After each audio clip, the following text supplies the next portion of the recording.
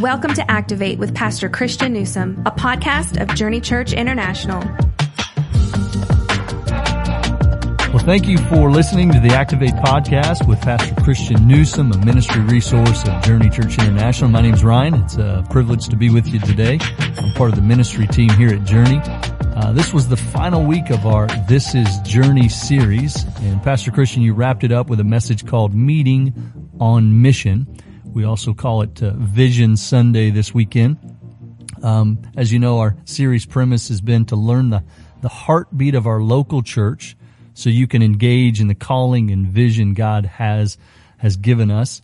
As we jump in every week, we really hope to be able to activate you. That's why we put the time and energy into this resource. We hope to activate you in your faith. Thank you, Pastor Christian, for the extra time you spend in getting prepared.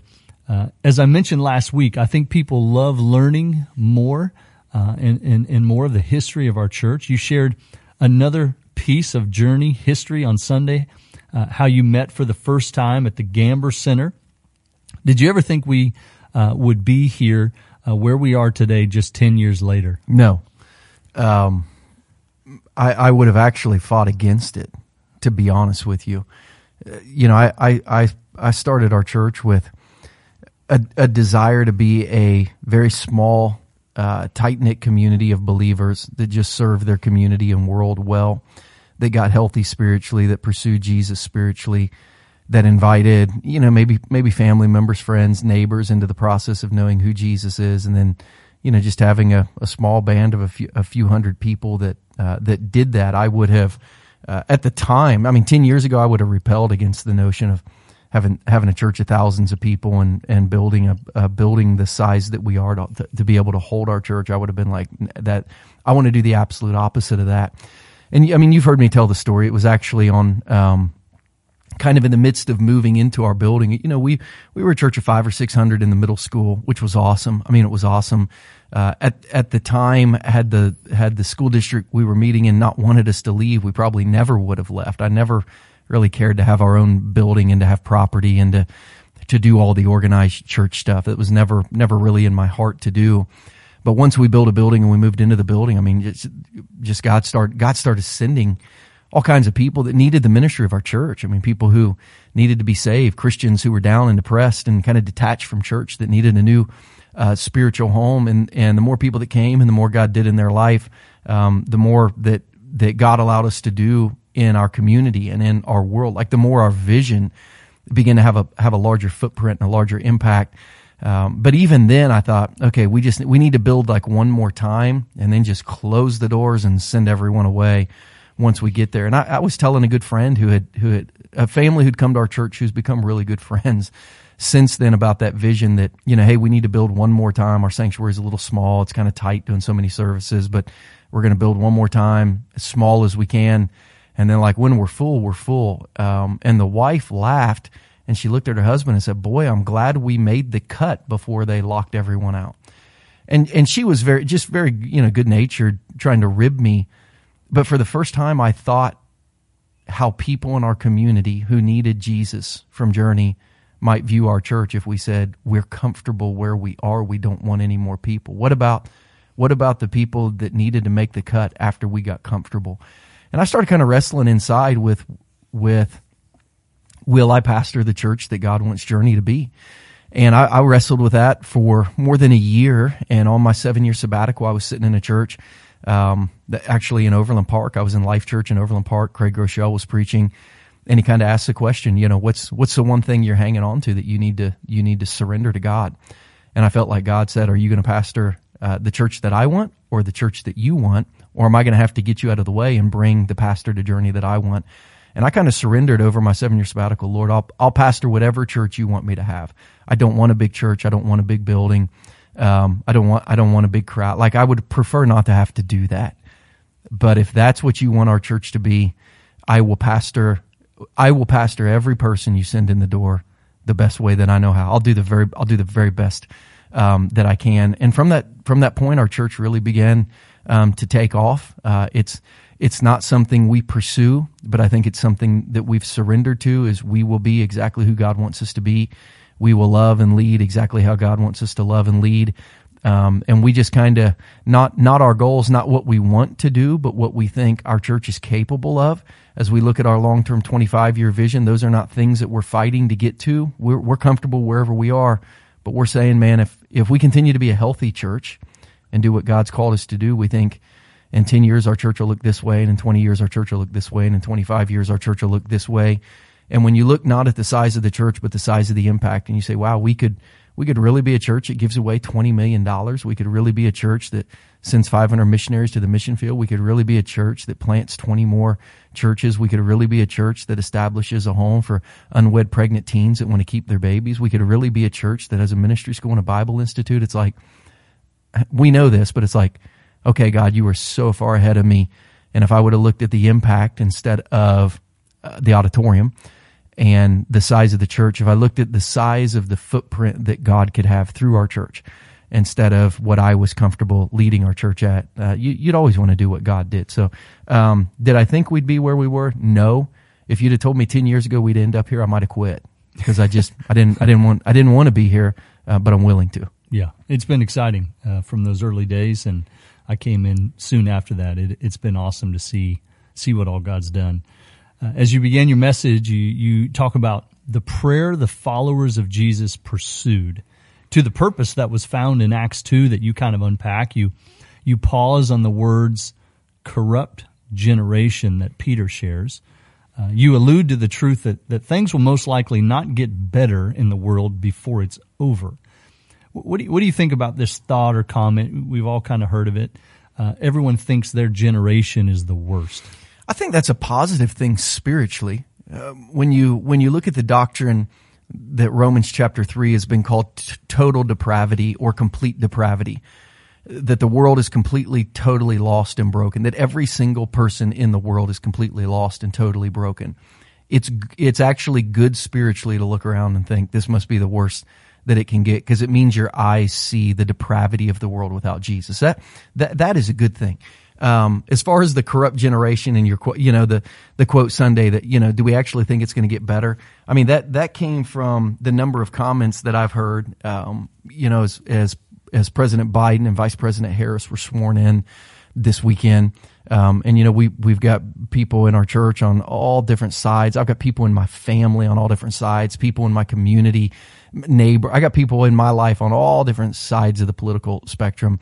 And I'm hearing some of them say, well, don't worry, in 2 years, in 4 years, in 8 years, don't worry, everything's going to get better. I'm listening to my Democrat friends say, wow, finally, after 6 years of Trump, now everything's going to get better. And I laugh and I say, really?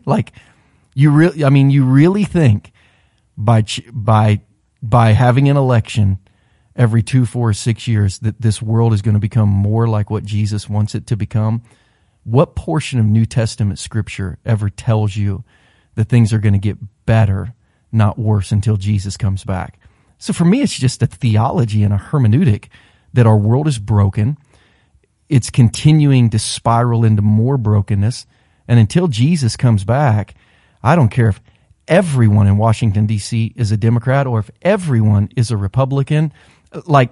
There's no man-made government that's going to fix the world of mankind that's been broken by the sin of mankind. We need a heavenly king. We need a heavenly savior. I hope, from an economic perspective, from just being civilized, from a perspective, from getting along, from government program, I get all that things can get better. But if we think the answer is anything but Jesus, in 2 years, you're going to be sadly mistaken. And in 4 years, you're going to be sadly mistaken. And for those so excited to be rid of one guy, you're going to be sadly mistaken. Not a ton is going to change in the broken systems of our world because people are broken. Sin breaks everything. Only Jesus fixes everything. He's the only answer. And if we can learn to look up, we can enjoy when parts of the world get better, more palatable. I certainly hope we enter a season that's a little more palatable. Just the way people talk to and treat each other. But man, Jesus is the only answer. And this generation is corrupt. And the generation Peter was preaching to in Acts 2 was corrupt. And if this world lasts another 100 years, that generation will be corrupt. And what Peter says, you got to come out of that. Like, to follow Jesus, you got to release your hold on culture. To follow Jesus, you got to release your hold on generation. To follow Jesus, you got to release your hold on thinking anything will bring salvation, comfort, peace, but Jesus. You got to come out of the things in culture that you're hanging on to, and you got to hang on to Jesus, because everything outside of Jesus is part of a corrupt generation. It's a great perspective, helpful perspective for people to take in these times for sure, and not these times, but even 10, 15 years down the road. As you explain the importance of people going to the Jewish temple every day, you kind of unpack that. You talk about the aspects of New Testament gatherings, and you share 7 of them. Teaching about Jesus and the gospel, taking the Lord's Supper, worship of God, soul care to the hurting, fellowship of the saints, meditation on spiritual truths, application of next steps. Why is this what a church is, and not just a building we walk into, as too many people mistake the church to be? Well, the church is a group of people on mission. So we unpack kind of the Greek word that was used of the gathering of Christians. So in the Greek, the word is ekklesia. It literally was an assembly of citizens. It was an assembly of people who belonged to a common country, coming together to do business. It was when they would take roll call, and it was made famous kind of, or I guess implemented in Greek society. If you were a Greek citizen, they would call the ekklesia, and everyone would come to the auditorium to vote on something. Like you would do business in the ekklesia.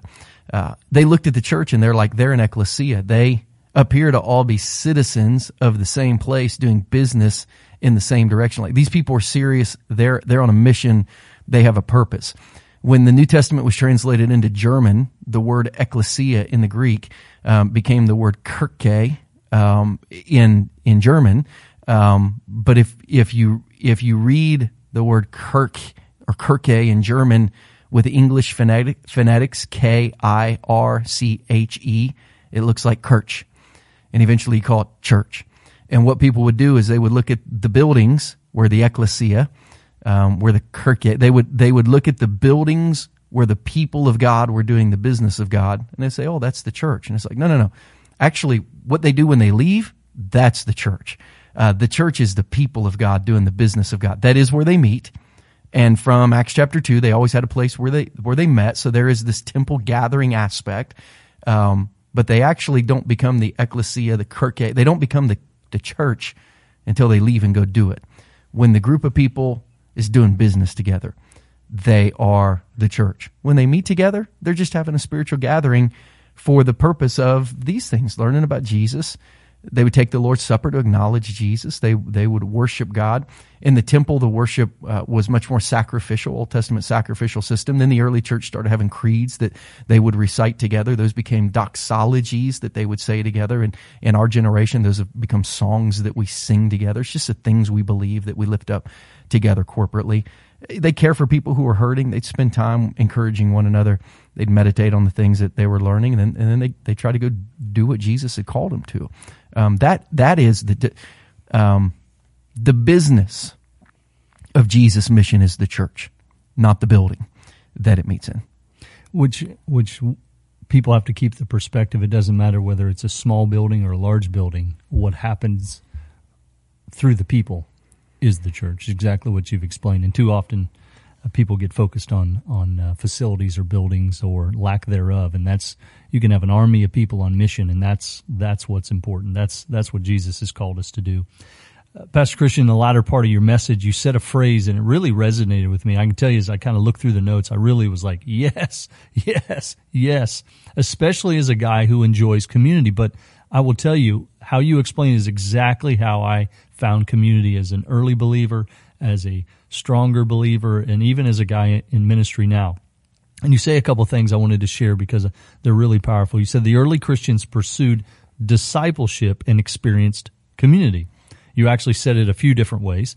And then you said, if you live on mission, you will experience community, but don't wait for community to get on mission.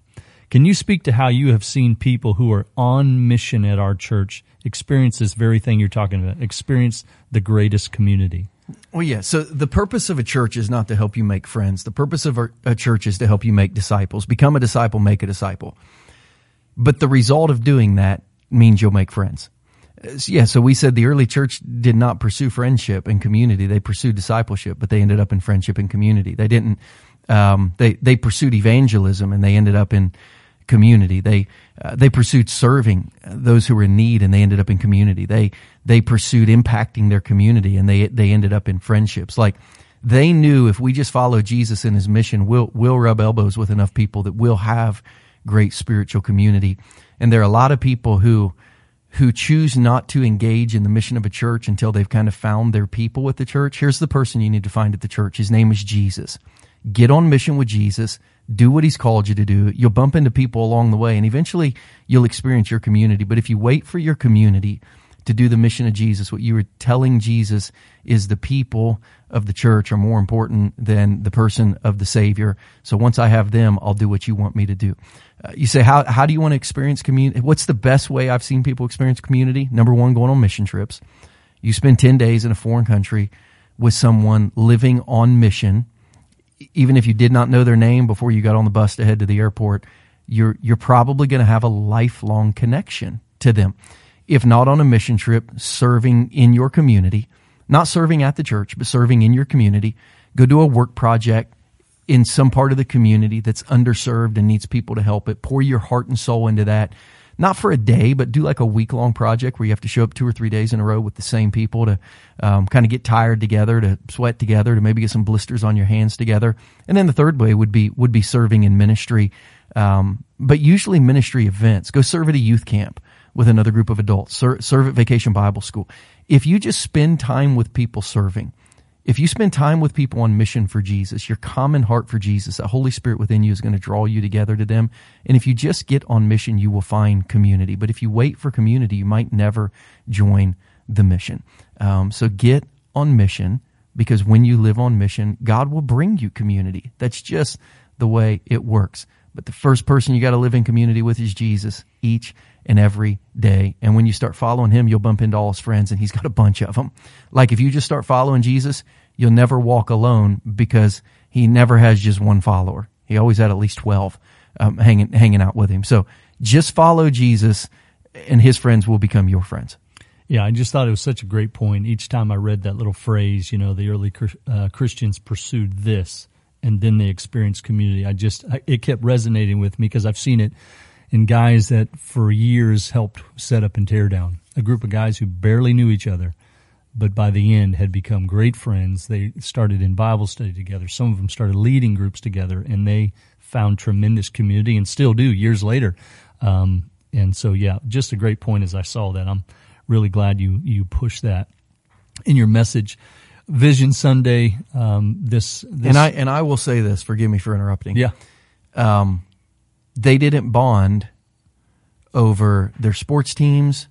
They didn't bond over their kids' sports teams. They didn't bond over their upbringing.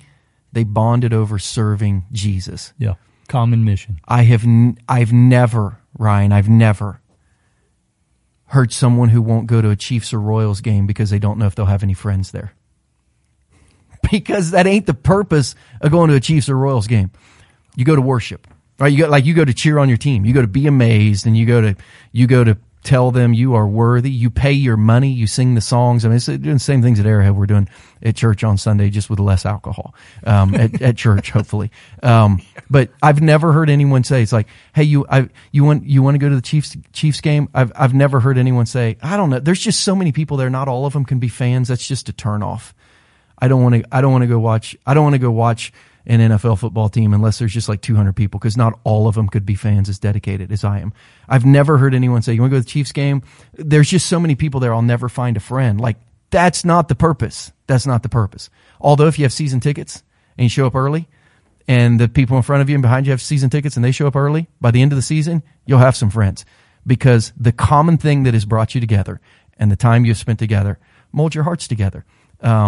Man, if there were as many people in the city that love Jesus as much as they love the Chiefs, we'd celebrate way more than Super Bowls every February in our city. The city would look different. So forgive me for the interruption. Yeah, no. But like, Christians got to do better. Yeah. Great exclamation point on that point for sure. It is Vision Sunday, and you share what could be. You kind of already alluded to it a little bit. And you even in your message give a couple of minor updates. Do you have any additional updates on these areas that you would like to or possibly you can share based on some of the things that we've got coming up? Well, so we introduced Christian Gracia to our church, Christian and his wife Hannah, who are not just at Journey as church planting residents, but he's going to hopefully over the next 3 years help us develop our church planting residency. We've got a vision to plant churches, but not really a system to do that. And we've been praying, God, send us church planters. And God's like, why? What would you do with them? Like, that's a great question. So Christian is going to be at Midwestern Bible College and Seminary the next at least 3 years. And we've asked him to be our guinea pig and basically say, help us build a residency program so that when you leave, we are able to bring in 3 to 5 guys at a time over 3 years and then send them out together so that over the next 20 years, we can every year, probably after 7 years from now, we can plant 3 or 4 churches a year all over the country. So that's a super huge update. We got a goal to send 500 missionaries from our church. A lot of them are going to be kids that were in our church as teenagers who are now going to the mission field. We got to introduce our church to Ashley and Emily, who will be heading to Panama in 2022. Emily, who's already spent 6 years there, and Ashley, our first missionary, not just to go serve, but to help develop a training center where we can send people to train to live on the mission field full time. So it's funny, a few years ago, we had a goal to send 500, and now we've got 1. But Ryan, eventually it's going to roll. 1's going to be 3, 3's going to be 10, and all of a sudden we'll send a dozen or more a year, and we're slowly going to get there. When we look at the money we want to invest into global missions, I remember when we hit $100,000 invested into our community in global missions and church planting. Then I remember when it was $500,000. Then I remember when it was $1 million, and now we've surpassed $2 million, and now that's coming in much larger chunks. Every year or two, it'll be another $1 million. I just couldn't be more excited about everything we're doing. Our Journey Ministry School and the current class of interns that we have right now who are building the foundation for what that program will look like. Not only what it will do for a group of students who between the ages of 18 and 20, when everyone's walking away from the faith or walking towards the faith, but when those students go at 21, 22, and 23 and head into the workforce, they're going to be the ones who are going to be able to pull their friends back now. Because when 85% of kids who graduate from high school walk away from the faith, they walk closer to the faith. They're going to need their friends to pull them back. I mean, every one of these areas are just things that we're so excited about, and we can't wait to do more in. And I don't know if we'll accomplish them in my lifetime, but we know what mountain peak we're climbing, and every year we just try to climb a little higher. One thing that was pretty exciting that I got to work with Ashley and Emily on, as far as our current missionaries on the field, people that we've supported. We didn't necessarily launch them out, but we help support them. Is we've connected them with some of our small groups, and now our small groups are loving, praying, caring, encouraging those on the field. And Ashley and Emily were instrumental in helping us get connected with several of our people. And so, yeah, and who knows what seeds will come out of those in years to come. Some of their kids may one day be on the mission field after their small group supported someone for so long. Last question, a new tool that you've introduced I wanted to kind of revisit with our just a way to help people connect with God during the week, our daily reflections. You're including it in the sermon notes as just another tool, right? As a church that wants to equip people, wants to help people really grow in their faith. I thought we could take a look at another one this week. Monday's key verse was Acts 2:42. You mentioned in the sermon, they devoted themselves to the apostles' teaching and to fellowship, to the breaking of bread and to prayer. So kind of the key reflection that you had there was the gathering of Jesus' followers accomplished 4 things: the apostles' teaching, fellowship, breaking of bread, and prayer. Which of these was most impactful in your 2020 spiritual journey, or any comments you have on that? It's funny when you read the question, like, that's a great question. And then I think I wrote that. It's like, yeah, thank you. That is a good question. Yes. Man, that's a hard one. I mean, my first thought, like when I saw this on the notes and I read it, my first response was fellowship. And I explained this a little bit last night. We had our last night of 10 days of wait and pray, and I brought some of our elders up on the stage.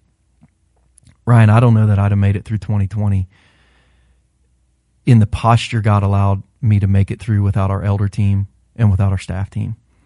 I mean, it was the people. It was the people around me. And I mean, and you know how much I love God's word. I mean, I love the apostles' teaching. You know how much I depend on prayer. And I love a good meal of Mexican food as much as anyone. Yeah, I break food, chips right? More than breaking bread, in my world. But it was fellowship. It was a lonely, isolating year in so many ways. And man, my faith at certain times got so weak, and my spirit at certain times got so dark. And there were so many days I didn't have answers. And every time I met with our elders, every time I met with our directors team, every time I met with our staff, I thought we're going to be okay. It was the fellowship of believers. It was remembering that you're not alone, which Satan will always convince you that you are. It was that fellowship. But Ryan, all of that fellowship came through mission. I mean, left to myself in COVID year 2020, I hole up like everyone else and just wait on everything to be done. Ride it out. But my calling and the mission of Jesus in my life did not allow me to do that. Every 7 days, I had to show up, and I had to serve Jesus by teaching and preaching. And, the first Wednesday of every month, I had to show up and I had to lead our team because it's what God has called me to. And doing faithfully what God had called me to, trying to fulfill the mission that God has called me to, was way more for me than for anyone else this year. I really think, as I just glanced at that question, it was the fellowship of believers in my life, not being alone, not walking alone, living on mission, and realizing when you follow Jesus, you never walk alone because he's got a global following. He's a pretty popular guy. And when you follow him and live on his mission, you'll run into people all over the world doing the same thing. And I think hundreds of people at our church would say the same thing, them getting on mission. And I can remember you even getting up midway through the summer and saying, we are pressing on. I've got my wristband on right now that says press on. I think that was a shot in the arm for so many people who were struggling. And if you're listening and maybe you haven't been on mission, maybe you have been struggling and are trying to figure out how the next several months are going to be any different, get on mission. Come and be a part of what we're doing in whatever way you feel comfortable doing, because it's going to bring community, it's going to bring hope, it's going to bring real purpose. And so, man, thank you for sharing that, Pastor Christian, because I agree. The mission has kept us strong together. It's kept us in community, and I think we all would say it was a hard year, but we're better and stronger. The rest of them are close, though. Yeah. Apostles' teaching and prayer, for me, yes, pretty important. Instrumental, but I think in 2020 it was fellowship. Yeah. Breaking of bread comes last for me, but it's okay. I did gain a lot of weight. Does that mean I lean too much on breaking of bread? It's possible it's possible that's what you relied on in 2020. It's possible. While I was fellowshipping and I'm working on that. I've been working on it. Pastor Christian, thanks really for your information, your heart, your transparency on the podcast. Thank you for listening to the Activate podcast. We're really glad that you've tuned in. We'd love to have you on Sunday mornings at either 8, 9:30, or 11 in person.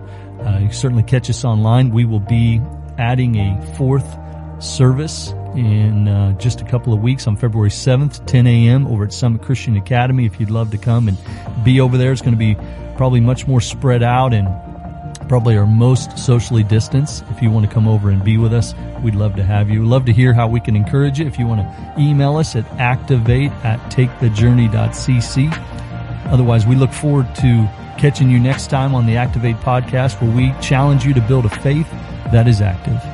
Thank you for joining us for this episode of Activate. We would love for you to join us in person for one of our weekly worship experiences. You can find out more information about JCI on our website at takethejourney.cc. Help us get the word out about this resource. You can do so by subscribing, reviewing, and sharing this episode on your favorite social media platform. Thanks again for listening, and we'll catch you next time on the Activate podcast.